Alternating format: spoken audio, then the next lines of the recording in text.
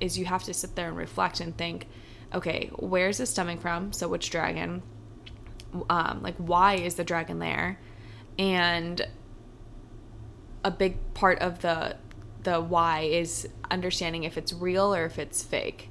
And 9 times out of 10, I'd even go as far as saying 99 times out of 100, the dragon is very, very fake. God, if someone walked in on me talking, they'd be like, what is this woman smoking?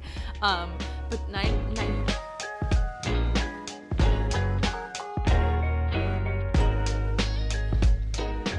Hey, welcome back to Just Doing Life with your favorite host, Megan. Mwah. What's up, everybody? I am a little bit delayed in getting this episode out, but I'm really trying this year to be more consistent with putting episodes out once a week. It's just, I hate to be a complainer. That's a lie. I love to complain, but I hate to complain to you guys. I have been having such a hard time finding people for these episodes, and it's not even finding the people, it's people following through or like answering my messages. For instance, Seth I found on TikTok. Seems like such a cool guy. He operates the inside of a a dinosaur machine. I don't know anything other than that. That's all I know, is that he sits in one of these like dino things and operates it, okay? And I want to know more. I've commented on his TikToks. He's liked the messages. I've messaged him. He has not opened the messages. So I comment again. He responds. But no, for some reason we just can't seem to connect all the way. That being said, that was just a small rant. And it's nothing against Dino Man Seth. It's just like a bunch of stuff like that keeps happening. So if anyone knows anyone really cool that you guys think would be like interesting to put on the podcast, please send them my way. Tell them she's a lovely lady. She'll probably freak you out only 2 or 3 times. She might ask a little bit too personal questions, but you know what? That's okay. Just please send them my way. Anyways, so a part of me trying to get these episodes out, unfortunately, I don't have anyone for you today. I really encourage you guys to check out Amelia's episode from last week. She has such a cool story, a cheesemonger. She's all about the cheese. I answer all of your questions that people sent via Instagram. She tells me all about like the art of artisan cheeses and all the cool backstories of all of these cheeses that she gets and is able to provide all your mouths with. So go check out last week's episode if you don't want to listen to my voice. But if you're here to stick around, I figured I would just go and read another little short story or article that I found online that I think a lot of people can resonate with. I did this couple months. I don't know. I don't remember the last time I did this, but I feel like people like to hear, I don't know, some nice uplifting messages. As always, you guys know I struggle with focusing too much on the future and not being able to live in the present, as I think a lot of us do. Just going to read you through this article that can hopefully provide a little bit of inspiration. Also, the Google search that I did to find this article was how to turn your desperation for the future into an appreciation for the present, which I thought was kind of poetic. Who am I? I'm not a writer, but I don't know. Maybe I should be. Okay, so the article I found is called Desperation Creates Separation. Now, this is focused on really like relationships. That's what it says, but I think it's like applicable to just a lot of things in life. So I hope you guys enjoy and maybe it makes you happy. Okay, here we go. Desperation creates separation. Whenever we really need something specific to happen, it actually makes it less likely to happen. When we feel like we can't live without something or our life will be terrible without it, it creates a sense of fear that only attracts more fear rather than attracting what we want. For example, if we really want a new job and feel like we need it, this lowers our frequency and makes it less likely that we will get the new job.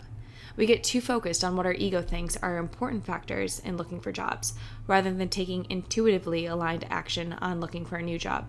We bring the fear into the resume writing, the job searching, the phone interview, the in-person interview, and the waiting for the call back.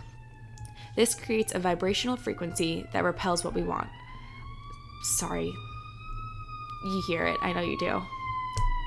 Gotta love Chicago.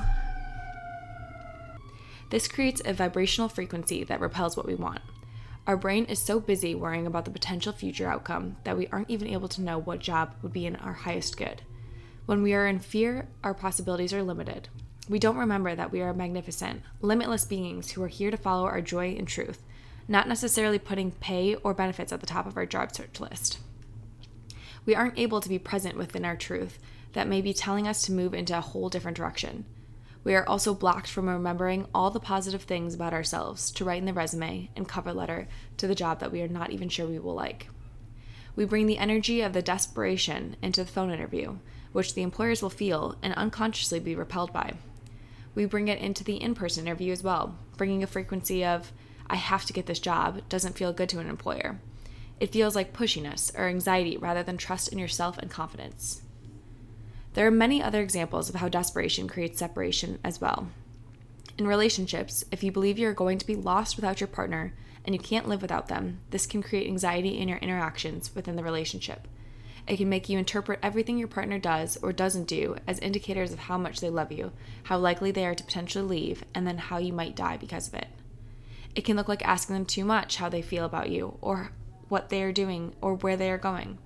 It can feel like extreme anxiety and fear of not being okay without them, or fear of being alone. This is way too much pressure for any partnership. This can feel like tension or suffocation or control to your partner, even if it's under the surface and unspoken. We feel each other. Your vibe speaks louder than your words. It's the same with money. If you are desperate for money, you are creating a vibration of lack and wanting more. The fear is going to attract more fear. The feeling of lack attracts more lack. It's understandable to feel this way, but it just doesn't work to get what you want. In order to get out of this mindset of fear and lack and desperation, it's important to remember that you already have and are enough. You are already abundant, you are a full vessel of light and love and energy.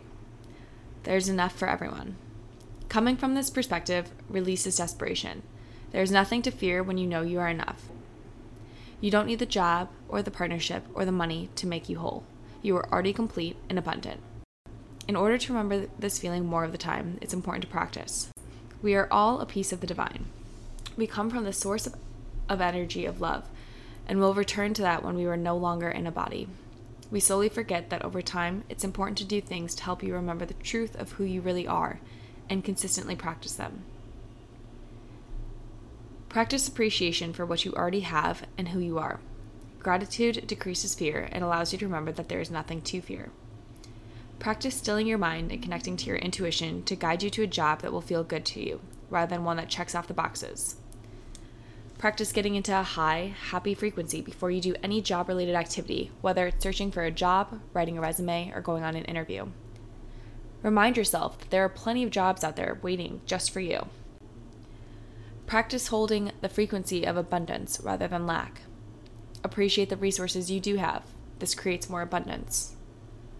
Practice getting into a high frequency anytime you interact with money and picturing and feeling yourself having more money than you actually do. Money is energy, and we are all energetic beings.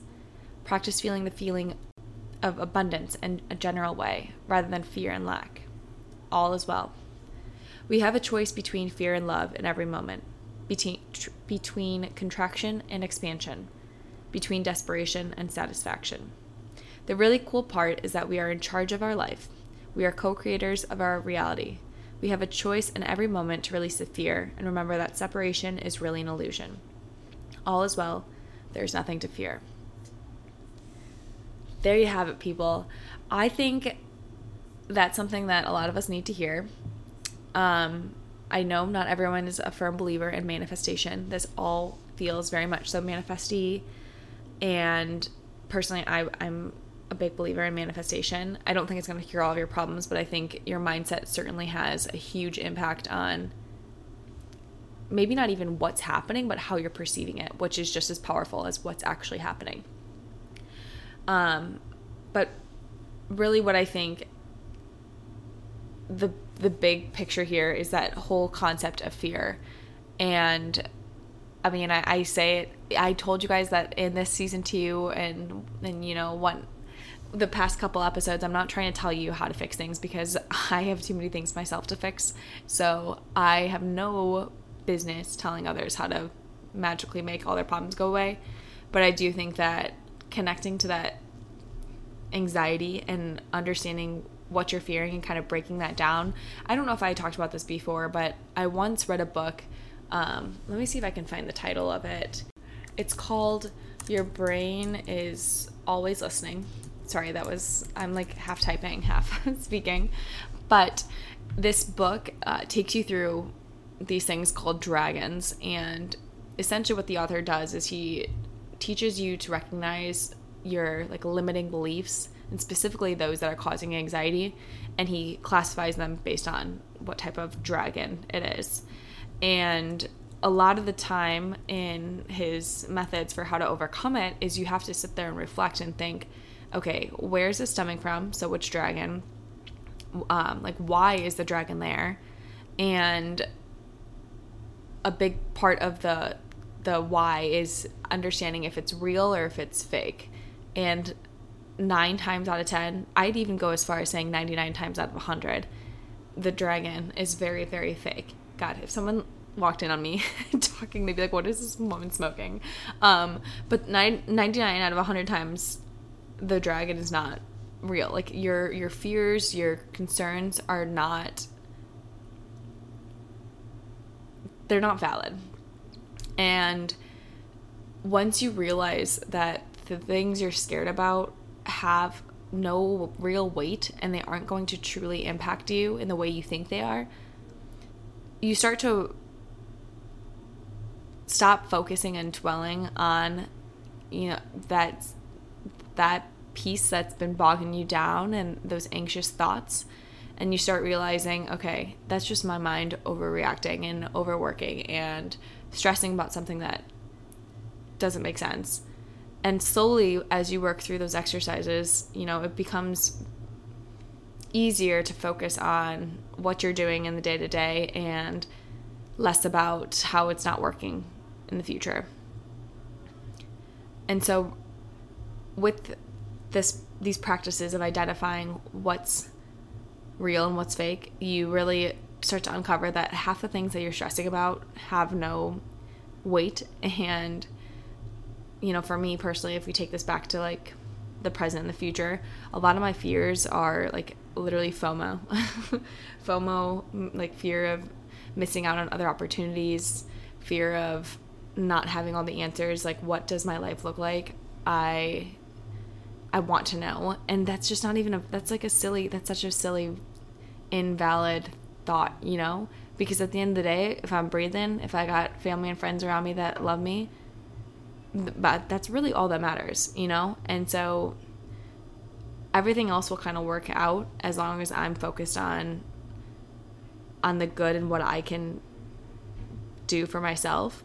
But anyways, I went down a rabbit hole. Going back to the article, I think that kind of ties into that is you have these fearful dragons, and if you're focusing on all the fear and seeking it, you're almost seeking it out, which is exactly what the article said. So that's not like a novel thought. But you are. I mean, if you're sitting there and every 5 out of 10 thoughts that go through your mind are what could go wrong, well, then you're going to only think what could go wrong. Whereas if your 9 out of 10 thoughts are, wow, this is great, you start seeing everything that's great, because that's just at the top of your mind. It's kind of like, have you ever well, this might be counteracting the whole thought on manifestation, but I once read this study of the thought, or like the idea of coincidences and like fate and all of that. And it was talking about how, let's say you're talking about punch bugs. Remember, like, punch bugs, the little itty bitty cars, and then people would punch you if you saw them. Maybe that was just a Chicago thing, I don't know. But you talk about punch bugs with your friends, and then all of a sudden it's like, oh my god, that's so weird, I've seen like 5 punch bugs in the past 3 days. Well, that's because you're priming your brain, and that's the last thing that was on your mind. So your mind is unconsciously seeking it out. It's kind of like the same thing here. You're priming your brain for, if you wake up in the morning saying, God, this day's gonna be awful. Oh, the first thought, that's at the top of my head. Okay, let's find every way that today could be awful. So, you know, I don't really know where I wanted to go with this, but I hope that maybe, this made you think, hey, I'm going to think good thoughts today. That just dumbed this fantastic article down way too much. I'm sorry. Go back 10 minutes, re-listen to me botch half the article because I can't speak, and then turn it off because the last 5 minutes have been absolute gibberish. Just kidding. I hope you guys liked it. All right, ta-ta. I hope to see you next week. God, these just keep getting worse and worse. I'm sorry. Peace out. Oh my gosh. Hi, people. I am editing this episode right now, and I'm not even using my speaker or my microphone, just using my computer speaker because I'm like, I sound depressed. I was not depressed. I think I was recording it, and I'm in this new apartment, and I was nervous that people were going to hear me. And so I was like trying to talk quietly and not obnoxiously like I am now. And I realized that it's not me. I literally sound so monotone during that whole thing. So I'm not sad. I'm a happy gal, kind of, and kidding. But I'm sorry if it sounds like I'm just like not enthused whatsoever. I think, again, I was just nervous that I'm in this new place and I'm going to get my door beat down by people who are like, shut up, we don't care about Just Doing Life, which you all should because it's the best podcast ever. Here's for a proper outro. I hope you guys enjoyed, even though I sound so sad. As always, like, follow, subscribe. If you haven't rated, go ahead, give it hopefully a 5 thumbs up, but if not, you can be as honest as you want. I can take it. And send this on. As I said at the beginning, please send over any interview people that you think I could speak with because I need it. And yeah, I hope you all have a fantastic day. Grab the bull by its horns and just do life.